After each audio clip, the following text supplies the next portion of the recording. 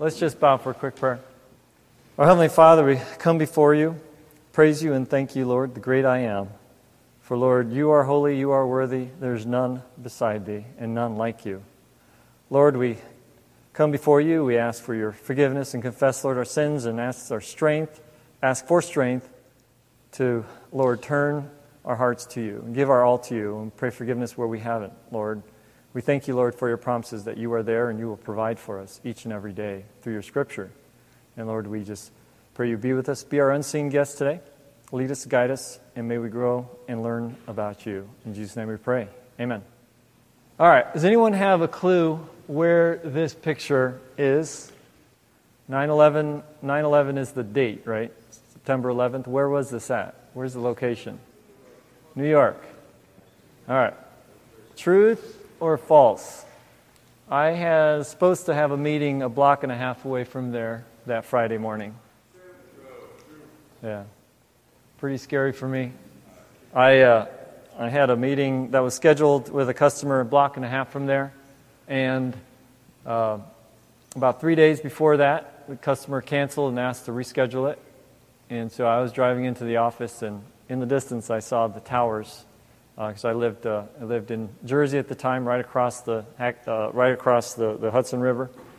And my office was a kind of a mid-rise building, and you can kind of see the Twin Towers in the distance as you drive in, and saw some smoke and didn't realize what it was until I got in the office, and everyone's like, "Hey, look what's on TV." Whoa. To me, that was answered prayer. That was definitely answered prayer. I know every day I pray, ask God to watch over us and take care of us, myself, my family, pray for close to me. To me, that was an answered prayer. We're going to talk a little about strategic warfare. I'm not wearing any military gear. I'm not coming in with a tank or anything. But we're definitely in warfare. And my question today, and I hope you'll ask yourself, is: do you have a battle plan, or will you be a casualty? So unfortunately, many unsuspecting souls were in those Twin Towers, and they had no idea what was happening, what was going to happen. I'm not saying that if they had a battle plan, they knew all, it's every individual's personal responsibility to have that battle plan to prevent catastrophe from happening, but in your own life, I want you to leave today asking if you have a battle plan, or will you be a casualty? So today we're going to talk about a battle plan. It's about fervent prayer through the Holy Bible, using Scripture, and also some study guides, which include the book, The Battle Plan for Prayer, and Fervent.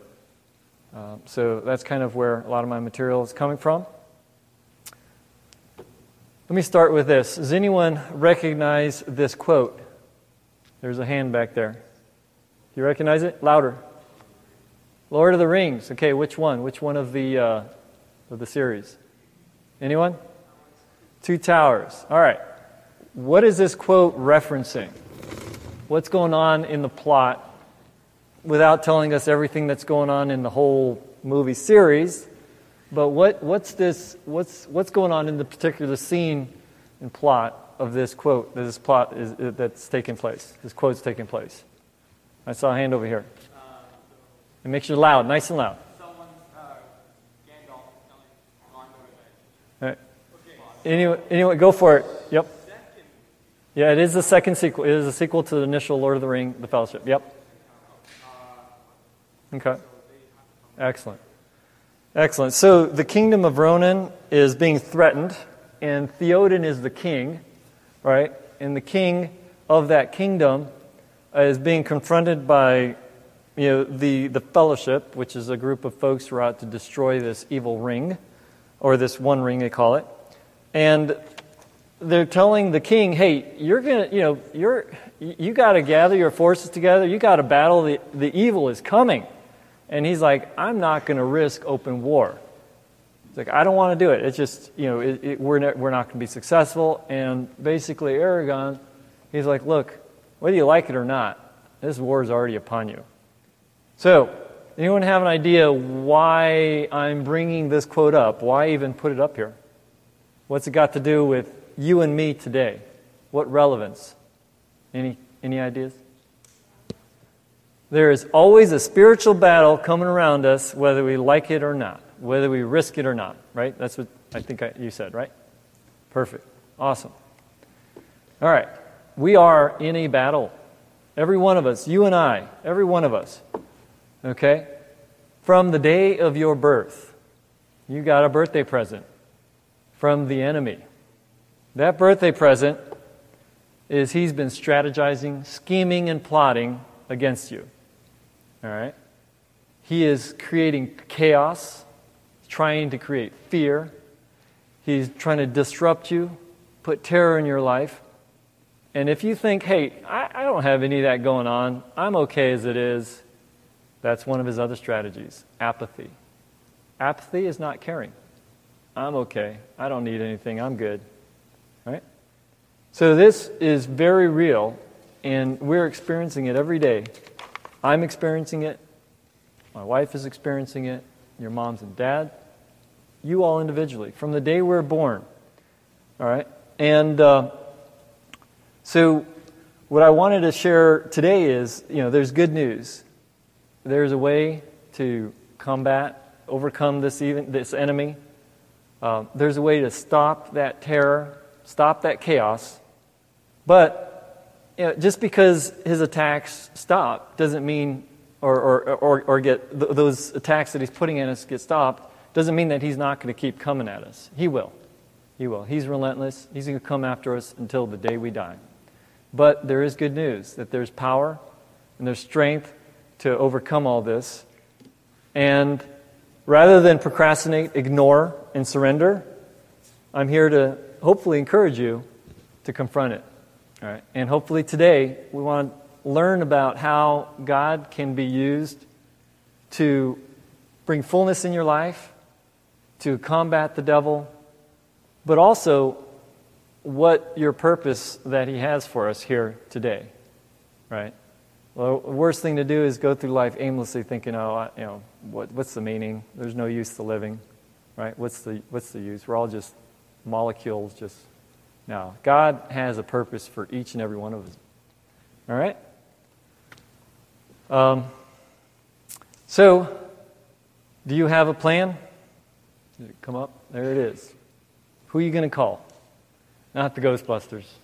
All right. What we're here today is to share is that the enemy's plans, they start failing when we start praying. Okay? And I want to take a deep dive into prayer, but I don't want to just talk about prayer, right? And I want us to get serious about prayer. And we'll talk a little bit more about how we do that and what that is. All right? So questions. Prayer can be really challenging. All right? I mean, you sit down and pray sometimes and you're like, what did I pray about? How do you find prayer challenging? You guys ever get frustrated with prayer? What do you guys find difficult and challenging with prayer? Yep. And loud, nice and loud. What to say? All right. Good. Other thoughts? Yep. To be motivated to pray. Why should I pray? Life's going on. It's good. I've got things I want. I've got friends. I've got a church family. I go to church. We pray at church. Yep. What's that? Yeah. Will God even answer my prayer? Well, what about, will he even hear me? Is he even hearing me? Does he even care? And you know what? Maybe if God does care and he does hear me, when's he going to answer me? All right? Have any of you guys ever talked to people or experienced yourself feeling like, man, it's even worthless to pray at times. Like it's fruitless. It's, nothing gets done. Right? Big example of that was a 9/11. Big thing you heard about, people were saying, why should we even pray? I mean, if God's a God of love and he lets this sort of stuff happen, there's innocent people dying, why even pray? Do I want to serve a God and pray to a God that maybe doesn't answer my prayers or lets things like this happen? Right? It's challenging. I mean, life happens. Yep, go ahead. Absolutely, exactly, yes. In fact, they do spike trends of people going to churches and And that's the thing, too, is when people do get confronted with in-your-face reality, you have a decision, right? What are you going to do? You can either turn to God or you can hate Him and turn away from Him. And I think that was, as a result of that, is people are saying, okay, well, let me try and give God this chance to see what's going on. Others are like, no, that's not God. I'm not praying Him. But yeah, you have all kinds of, and then there's others who are just, well, these are just a bunch of idiots and we just have to go nuke them, right? There's all kinds of reactions to it. All right, but what I want you to realize is if you decide not to pray, anyone decides not to pray, that is plan A. All right? Whether you realize it or not, you had plan A going on. And today, I want to talk about plan B. Plan B, which really should have been your plan A. All right? And that's what we're here today for.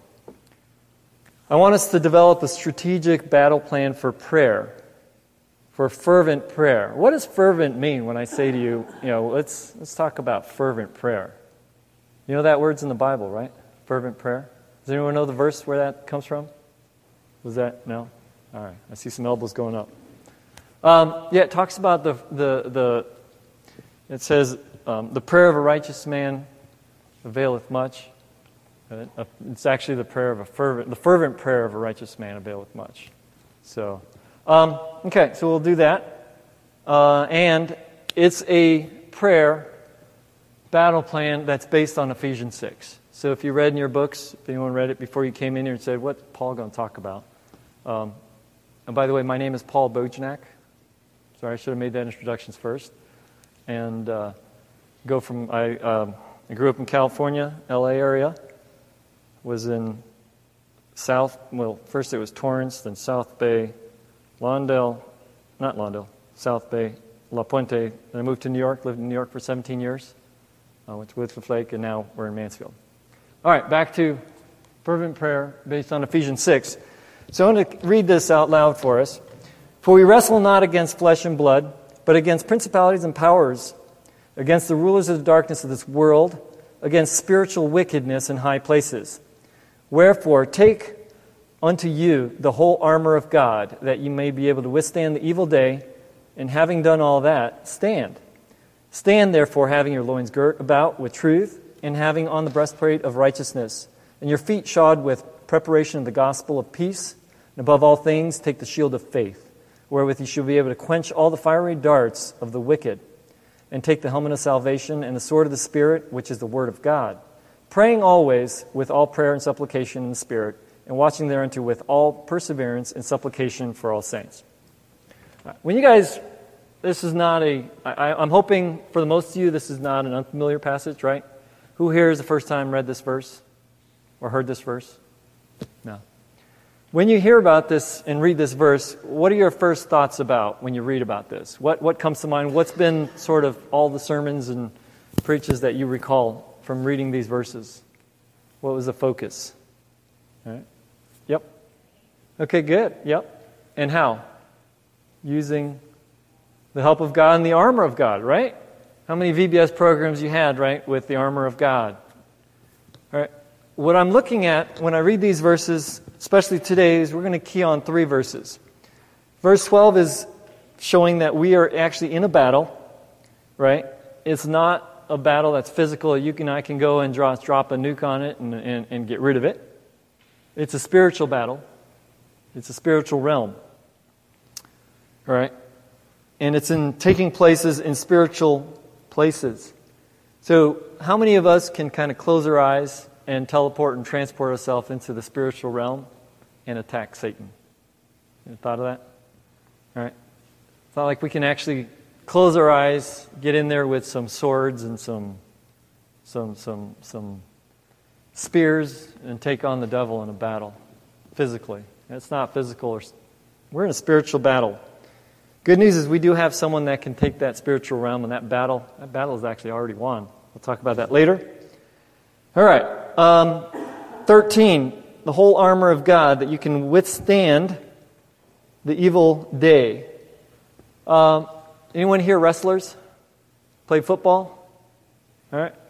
All right. Basically, when you are going against your opposition, right, you've got to take a stand. If you don't have a stand, you're losing ground. Right? On the football field, you got the linemen up front trying to push the opposite team forward so that your team can open up some holes in the defense and you can make a play and you can press forward. Without that stand, if you're watching football, all of a sudden people come through your defense and just knock out your quarterback and your whole plan goes to pot and you've lost yards. That's what this is talking about. In life, when you're trying to do things, you're trying to relationships you have, your plans, your college, your endeavors, things that you want to achieve, right? When you're trying to move forward with life and life just knocks you back on your butt, right? You've got no stand.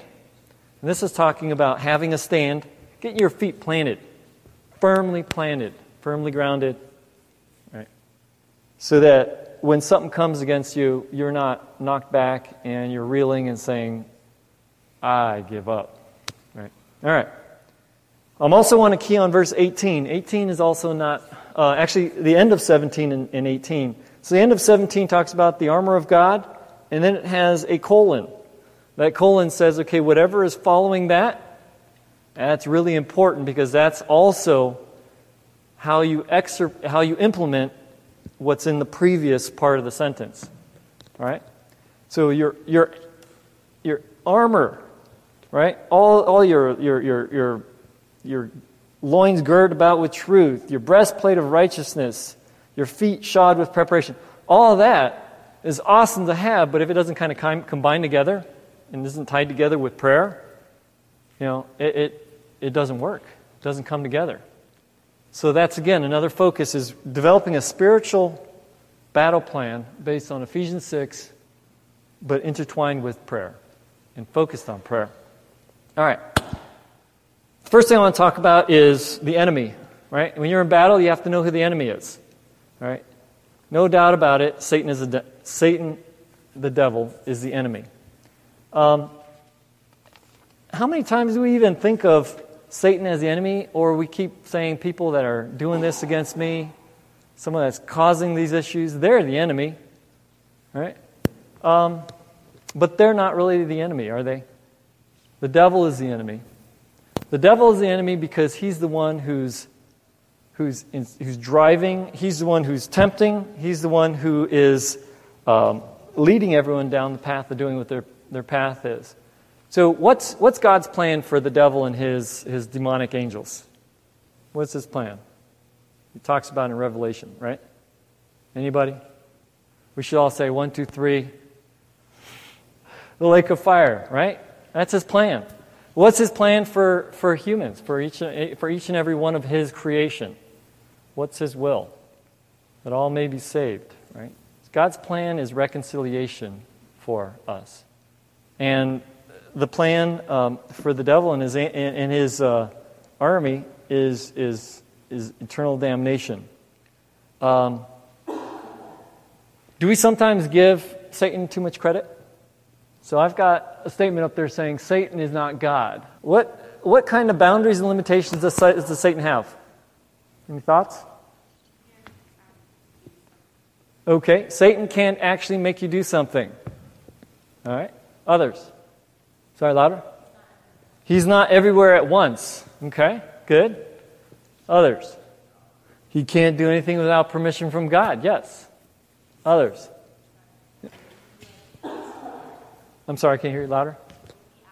Uh-huh. Okay, I couldn't quite hear that. I'm sorry. A little bit louder when you ask God. So God has the power to remove Satan from your mind, your thoughts, and from your life, right? Is that what you're saying? Yes, absolutely. The devil has to be in complete submission to God. Absolutely. All right. A lot of the things you guys have already talked about, but let me just kind of go through some of these things about Satan. All right. Revelations 19 and 20, the battle is already won. It's foretold right? Satan has already been defeated. Right? Jesus resurrected and defeated Satan also in death. His cross. He defeated death. The Satan's influence and authority and his power come nowhere near close to what God is. Right? In fact, Satan is not God's counterpart. All right? He is not God's peer. He's nowhere even in the same playing field. And yes, Satan can be combated with strategically directed prayer from God. Absolutely. Another thing. All right, so it was mentioned, he can't be everywhere at once. That is correct, because only God can, and God is omnipresent.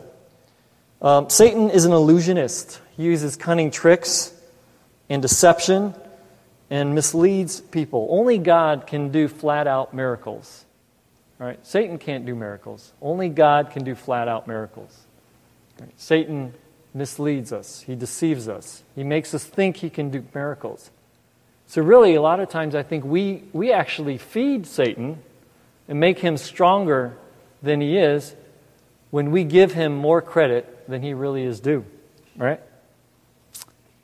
All right? And ultimately, as was shared, he's running out of time. The end is coming up. Whereas God, there is no time for God. Right? He's eternal.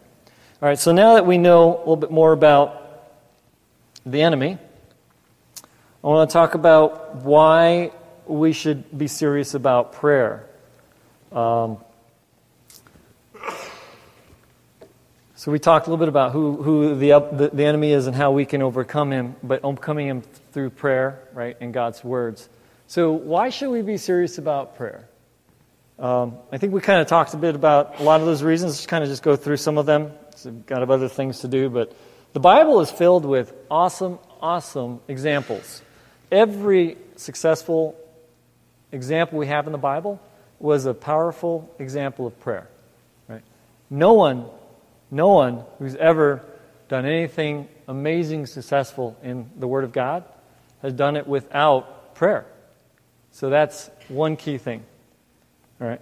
If you go from Abraham to Moses to all those stories that you learned is an example you learned in Sunday school, all the way through Jesus, even Jesus, right? Even though he's God, he's part of the Trinity. Before he was crucified, right? He spent that time in the Garden of Gethsemane doing what? Praying. So prayer is very, very key. It's a privilege for us born-again Christians. Let me read Hebrews 4, 14 through 16. Seeing then that we have a high priest that is passed into heaven, Jesus the Son of God, let us hold fast our profession. For we have not a high priest that cannot be touched with feelings of our infirmities, but within all points tempted alike as we are, yet without sin. Let us therefore come boldly unto the throne of grace, that we may obtain mercy and find grace and help in time of need. So we have a God that we can pray about and reach out through Jesus, our Savior, who actually lived through everything that we lived through. He knows what we're going through. We can approach Him boldly. We can have mercy and grace. All right? Next is there's power in prayer. Let me read 2 Corinthians chapter 10, verse 4 talks about our weapons. So we talked about kind of going into a spiritual realm and fighting Satan. This is how we can go into that spiritual realm and fight Satan. We don't fight him spiritual realm with physical swords, right? We fight him spiritually with the might and power of God, right? And then in James 5:16, we talked about the effectual fervent prayer of a righteous man availeth much. And we talked a little bit about what does fervent mean. Actually, I asked the question. I don't think I talked about it. Fervent. When someone says someone's doing something fervently, what does that mean to you? Have you ever done something fervently? Intense. Awesome. Other words describe fervently. What's that? Continuous. In other words, you don't stop. You keep going. You're persistent. Constant. Good. Doing it with passion. Awesome. Good. All right. So you're just kind of continuing about why prayer. Prayer is a priority and required by God in godly living. So I love this quote. This is an amazing quote. I love it. It says, prayer is the oxygen to our spiritual life. So there's a lot of movies out there, cinema that talks about being in space, right? Recently, there's Interstellar. There's there's a bunch of movies even recently about living in space, and the one thing that they need to live in space is oxygen, right? We can't exist without oxygen. Even underwater, we need oxygen. And our spiritual life is like that. Is without that prayer, we can suffocate, and spiritually, we're going to die. So 1 Timothy 2:18 says prayer is a priority, and it's also required by all. And there's tons of examples in the Bible and verses that instruct us to pray. All right? By the way, if anyone wants to stop me, just kind of wave your hands. I'm totally okay with that. Or if you want to share something about what we're talking about, again, feel free to wave your hands and let me know. Prayer is if we're serious about wanting God to make some changes. Right? You're so frustrated sometimes with being stalled in life, not sure what to do in life, not sure how things are going. You're nervous about things, or things aren't going your way, or bad things are happening in your life. God told us that just because we're here doesn't mean that bad things aren't going to happen. And just like on September 11th, some bad things happened to some very good people in those buildings. Okay, God says that He brings rain on the good and the bad alike. So God blesses us, and He allows Satan to do bad things too. So I think we need to be serious about prayer if we want freedom from Satan, right? These bonds on him. You can't, if you're having a hard time kicking this habit or this addiction or the sin in your life, prayer is the path to break those bonds. If you want your heart to be whole, thriving, and deeply grounded, right?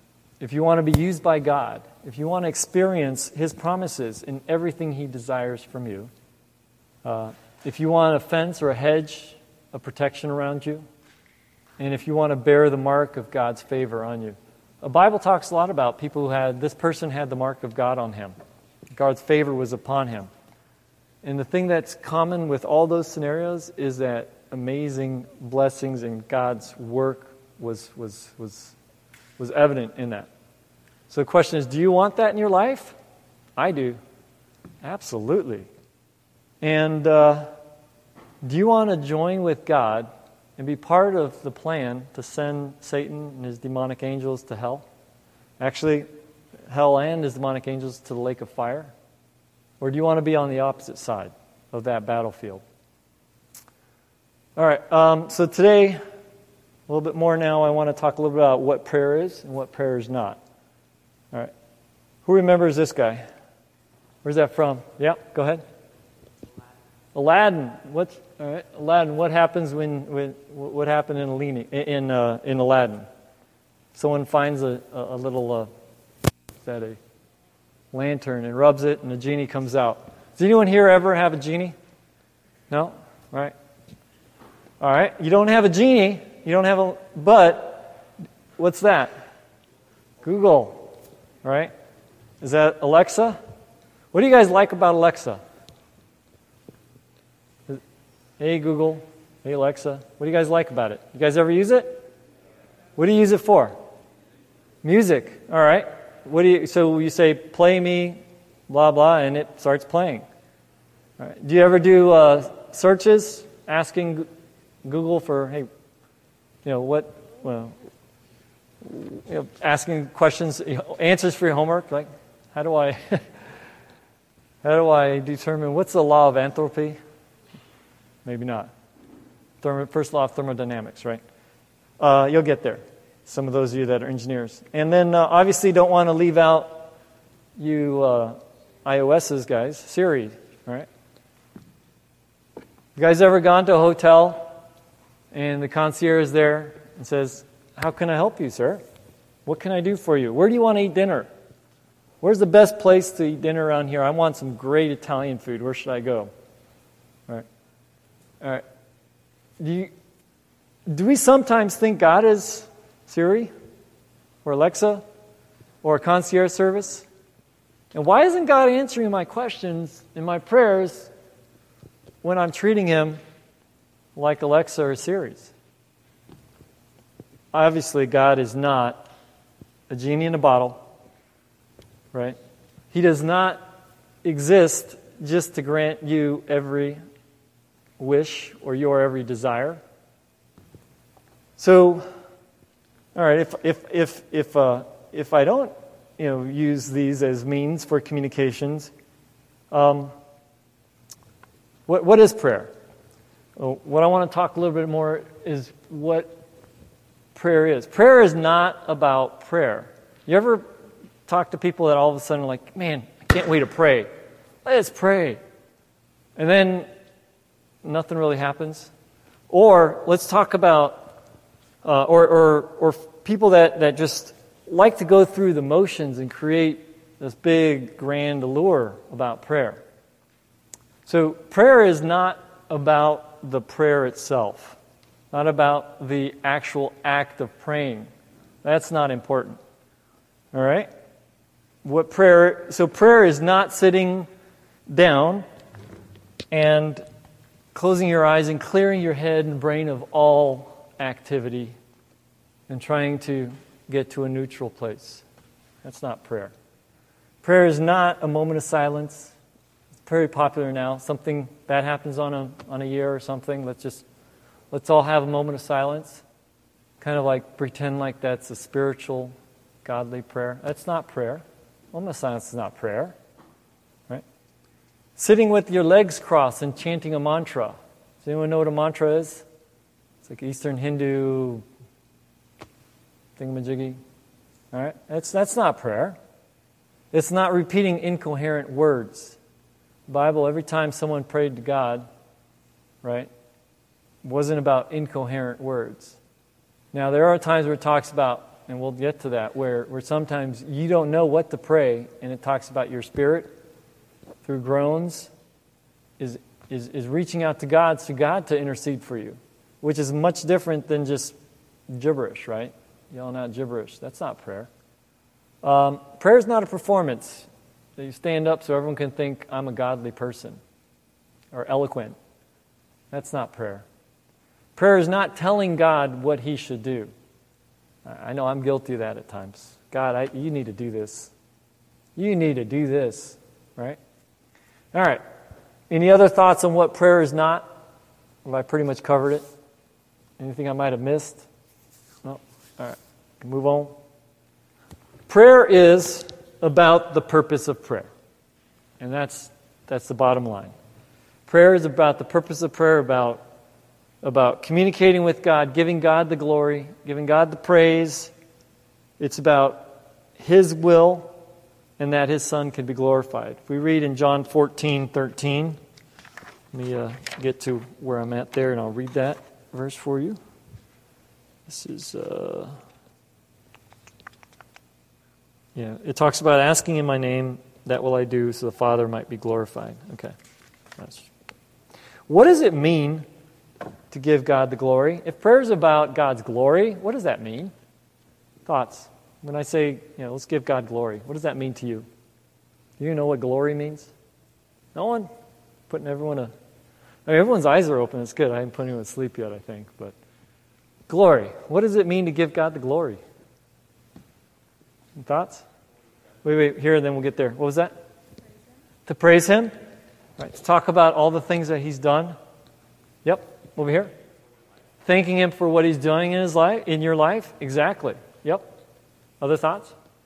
Giving Him reverence and focusing on Him. Yep. Good. Giving Him all the credit instead of taking the credit yourself. Those are awesome examples of God's glory. And all of that is combined on what He's doing and how He magnifies Himself. And that's exactly it. You guys are spot on. Giving God the glory is when God reveals glimpses of who He is. All right? When He shares His grace with you. Grace is something where you get something that you absolutely didn't do it to earn it. You don't deserve it, yet God gives it to you. That's what grace is. And man, when someone does that, it's glory. All right? It's about showing His majesty. But majesty is His awesomeness, His authority. It's His majesty.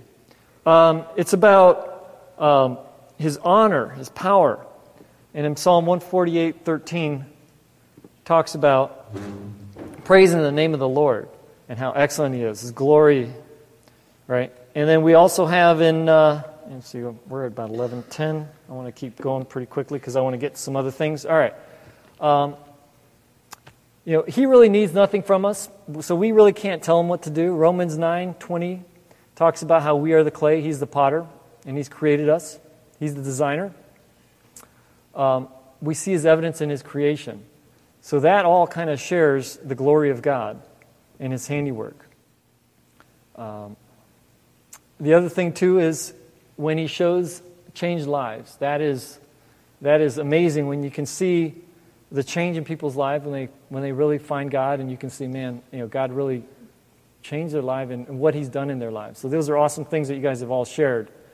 I've got some other things that I'm just going to kind of breeze through because I do want to get to some other things. But one of the other things, too, is prayer is open, reverent, sincere, and humble. Right? We have examples in the Bible of the Pharisee and the publican, how to pray and how not to pray. So the question was, how do we pray, right? Well, we're coming before the Almighty God, the Creator of the universe. He's a consuming fire, but through Jesus Christ, right, being our intercessor, we can now boldly approach Him. And this question was, okay, so how do we pray? Starting to get to know who He is. And once we know who He is, then we can really, truly give Him the glory and worship Him when we experience His love. So part of knowing how to pray is asking God to show and experience Him and understand what His will in His life is, in our life. The disciples asked Christ how to pray, and in Matthew chapter 6, He gave His prayer, and it talked about having God's will being done, about seeking His kingdom and His power and His glory to be done in our lives, and we praise Him and give Him honor and glory. All right? There's no rigid rule on how to pray. Some of it could be short, spontaneous. Some could be long. Some could be gut-wrenching. Some could be just through pure frustration, saying, God, I don't know what to pray. Help me. There's this acronym called ACTS. A stands for adoration, where you start off with praise. This is just an example. And again, it's not one is the same thing for everything. You have to pray this way, but this is kind of how people have kind of formulated prayer. So you start, A is adoration. C is can you confess, ask for forgiveness. Thanksgiving with a grateful heart.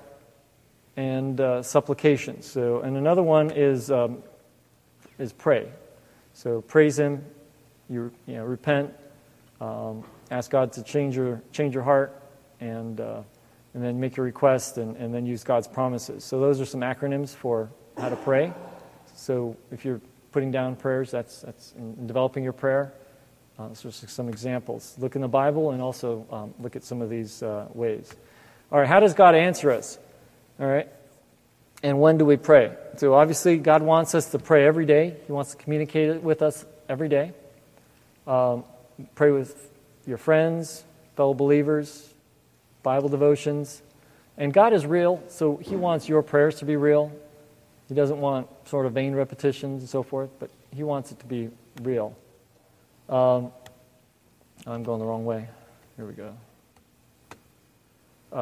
God doesn't answer your prayer at times.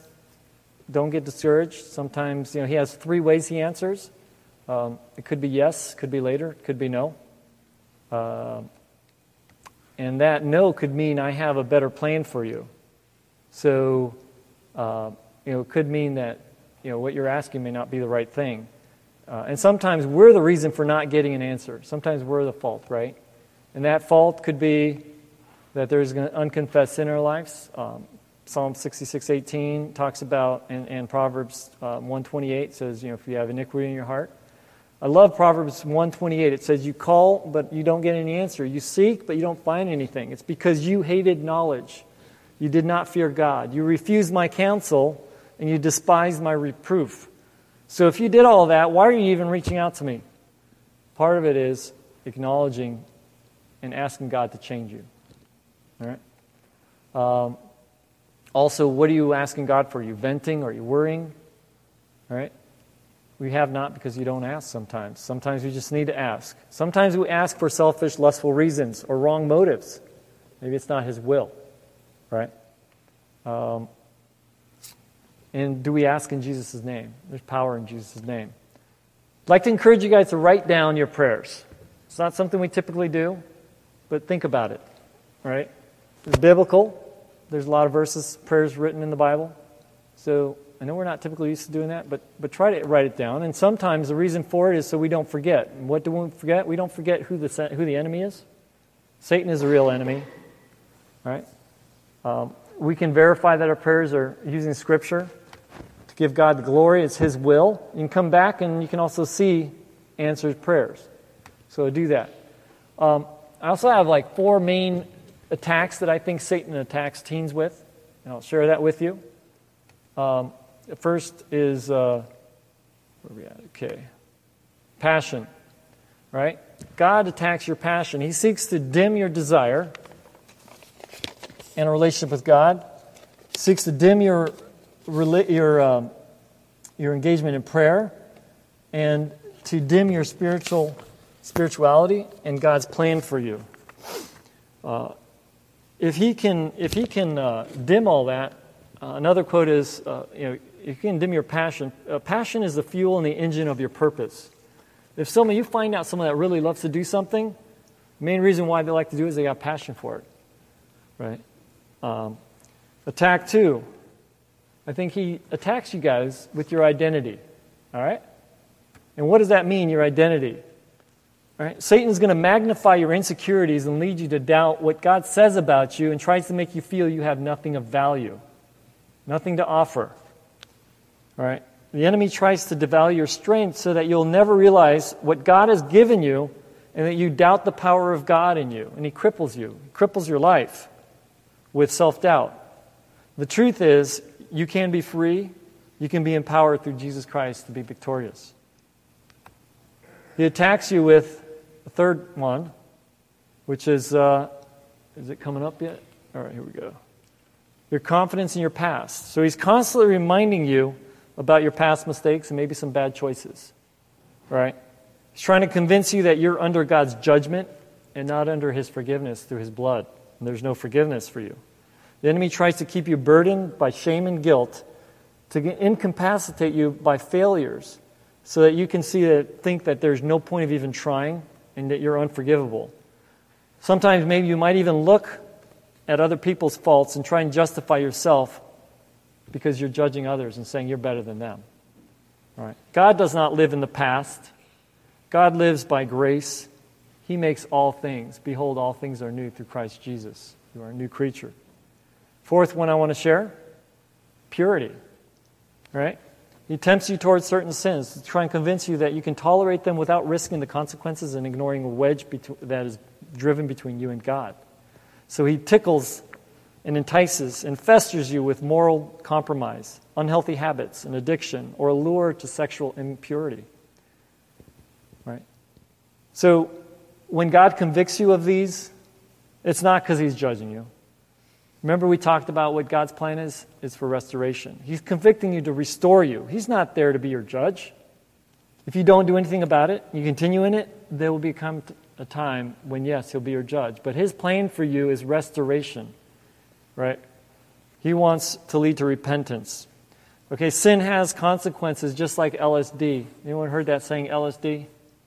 LSD is a drug that impairs you mentally, right? Spiritually, LSD is a drug that impairs you.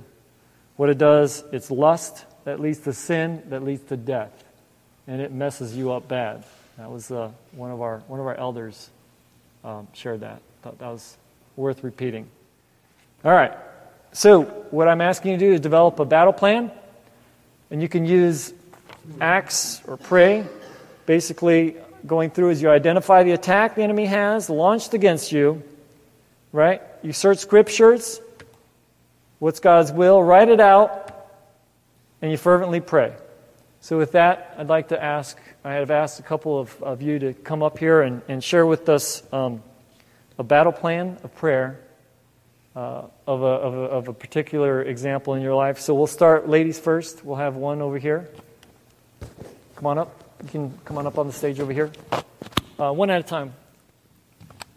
So what I'd like you to do is first tell us about the situation, what it is, and then if you could share with us your battle plan prayer. Oh, okay. So I guess before I was converted, and even now, like, I just struggled with identity and finding really my worth in God. Oh, glorious God, you have crafted the planets, planned out the paths of microscopic life. Everything that you have created has been intentional, every piece of creation reflecting your incomprehensible glory. You know exactly what part I'd play in your plan when I was conceived.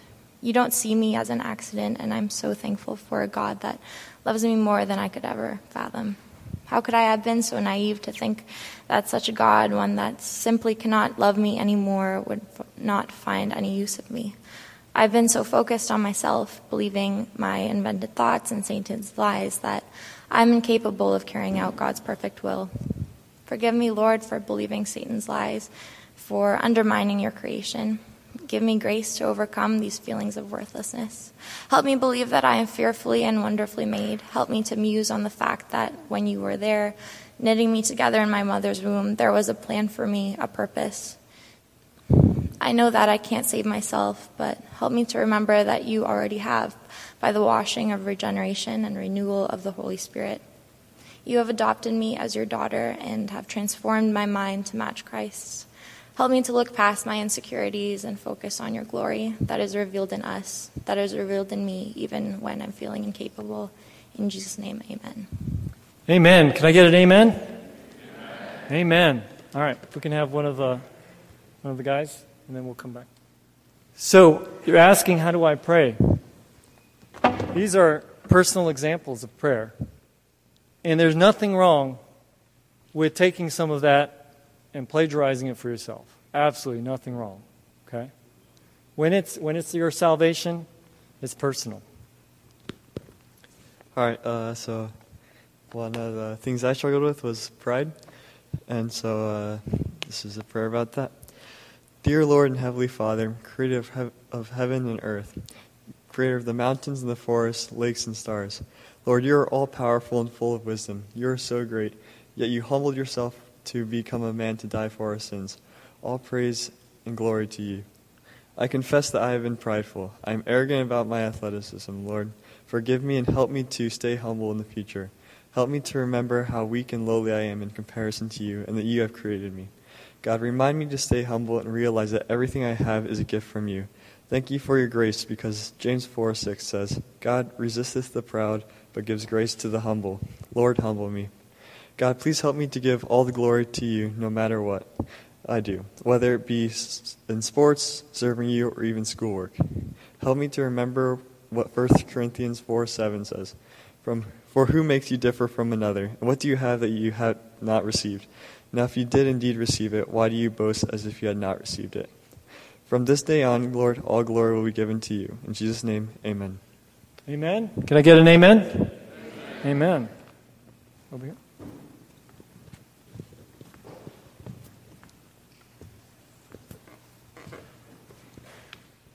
Okay, so my prayer was about something I struggled with a lot this past school year and still am, and that's making time to spend in prayer and reading the Bible and balancing school and sleep and leisure activities and keeping God first. So, dear Father, thank you for being a God who knows all things and understands all things.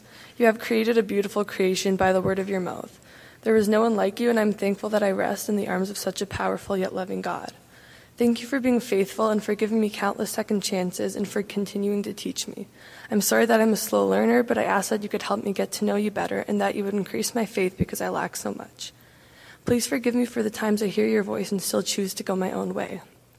Thank you for giving me your peace when I deserve your wrath and for giving me countless blessings and joys.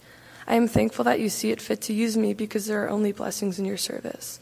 Thank you for the miracles you have worked in the lives of my loved ones and for adopting so many into your family. I know that you are the source of all my joy and comfort, yet I have trouble finding time to spend with you. I prioritize everything else before you, and then I feel empty. Please give me the wisdom to keep you number one in my life and in my schedule. I know that you promise to give wisdom to all those who ask in faith, so please give me more faith. I ask that I would follow your will and that my life would be lived for your glory. In Jesus' name, amen. Amen. And amen.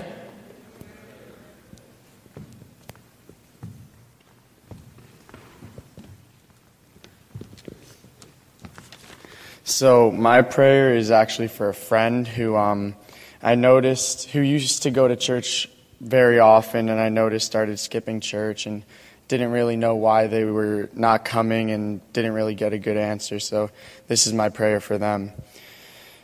Dear Lord, thank you. Dear Lord, I thank you for this day. I thank you for all you do for us, for your never-ending love, your scandalous grace that we don't deserve, and your Son who you sent down to forgive us of our sins through his death and resurrection. I come to you now out of a deep concern for my friend. We've grown up together, and at a point in time, I truly believed he was seeking to know you. However, recently, it all changed. I don't know all that's going through his life or what distractions the devil may be giving him, but I pray that you would reveal yourself to him in the place he's in and help him realize that he needs you as his most importantly, and that he needs a church family to be there for him. Lord, you're so good to us. I thank you for providing for all our needs.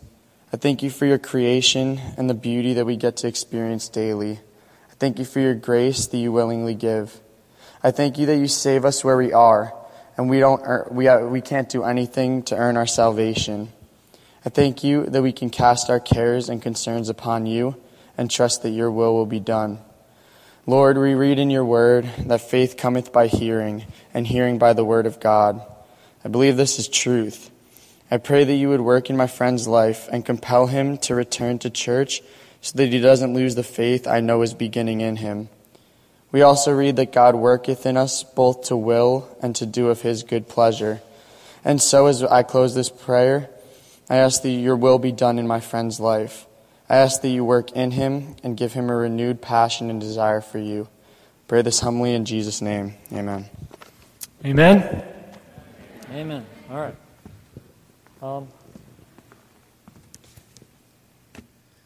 We've got a few more minutes before we have to kind of close and head out. So we talked a bit about prayer, and the idea wasn't just to talk about it. The idea was to get serious about prayer, right? That we're in a warfare. We've had 4 examples of how God is moving some of your peers, your individual and your friends, and tugging at their heartstrings. Any thoughts as far as what we went through so far? Have we kind of shared with how do we pray? I know I went through a midsection kind of fast because I wanted to make sure we got to this part. Have we kind of developed a strategic plan of warfare through prayer that can help you in what challenge you've had? I shared four examples, right? Let me back it up to where that is. 4 attacks. What other attacks do maybe you personally have that, or someone that you know of is currently going through right now? That's typical, you think, of your age. Yep. Awesome. Yeah, people don't really care about you. Sometimes you just walk by without noticing, or not including you. Maybe I know it's tough with sometimes, especially big crowds. Right? There might be some folks that are a little bit more louder than others, or some people may feel more comfortable in bigger crowds and others aren't. And I think the identity one is, I think, pretty good for that one, and some prayers some prayers for that. Let's just talk about that real quick. Under identity, we have Ephesians 5, 8 through 9. Let me just pull out some prayers for that, some scripture that you can relate to that. Where's the Ephesians? I had that down. One I like about that one is John 1, 12 through 13. It says, as many as received him, to them he gave the right to become the children of God, even to those who believe his name, who were born not of blood, nor the will of the flesh, nor the will of man, but of God. And, just thinking that, you're the child of God, and God's the creator in the universe.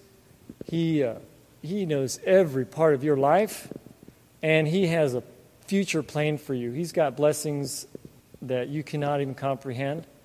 But when we give in, to Satan sometimes, and we think we don't have things of worth, or that maybe people don't like me as much, or whatever it might be, we're just letting Satan, who the enemy, attack us.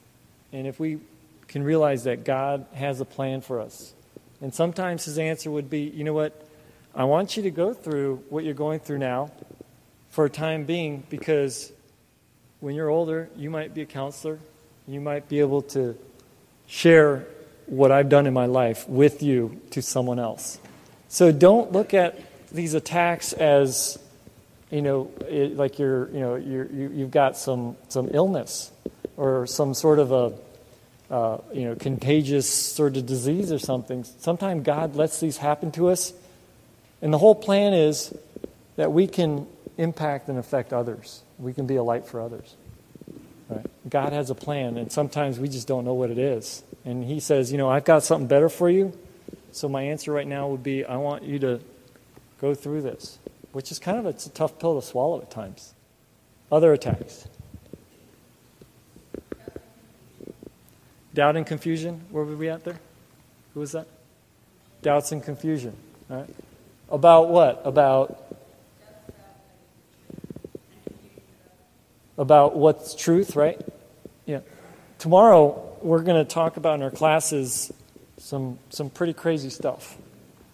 All right. Tomorrow, we're going to take a look at society and how Satan is attacking us through society. Just how the world takes the truth and changes the definition of truth. How the world takes the definition of a family and changes the definition of a family. And that's an attack about who God is. Because God is the ultimate example of a family. Right? The attack is, hey, we need to be intellectual, we need to be smart, we need to figure things out. When God, we heard that in a sermon, was it 2 nights ago, where sometimes we're just not going to know. And so God, Satan wants you scrambling about trying to figure out all these details, right? So you intellectually can figure everything out. You can, buy this molecule in this asteroid that hit the Earth, maybe because there was a slight indentation, there was oxygen there, and maybe there's life there. Man, I'm intellectual, I'm smart, I got this figured out. Right? God's looking at us and saying, we would say, maybe a different perspective of it, but God's looking at it and says, with compassion, and says, don't be misled, don't be fooled. There's some things we won't ever know about until he comes and reveals himself. Yes? Are we done? The song. Matt Mayer? Okay. Yep, with that, let's, it's a good example. Let's close with that. Because we do need God in everything we do. And we'll at the end of the song, we're going to, is that playing? Oh, let me just close this presentation real quick. What I'd like everyone to do is stand up real quick. Feel free, if you know the song, to sing along. I'm just trying to get the...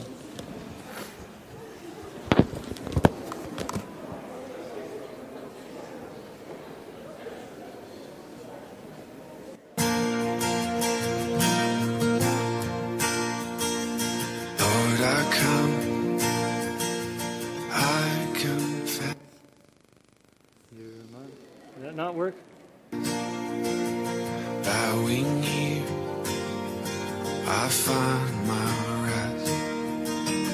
Without you, I fall apart. You're the one that guides my heart. Lord, I need you. Oh, I need you. Every hour I need you. My one defense, my righteousness. Oh God, how I need you.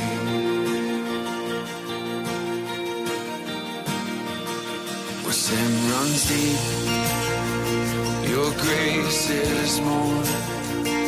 Where grace is found is where you are. Where you are, Lord, I am free. Holy is Christ in me. Lord, I need you. Oh, I need you.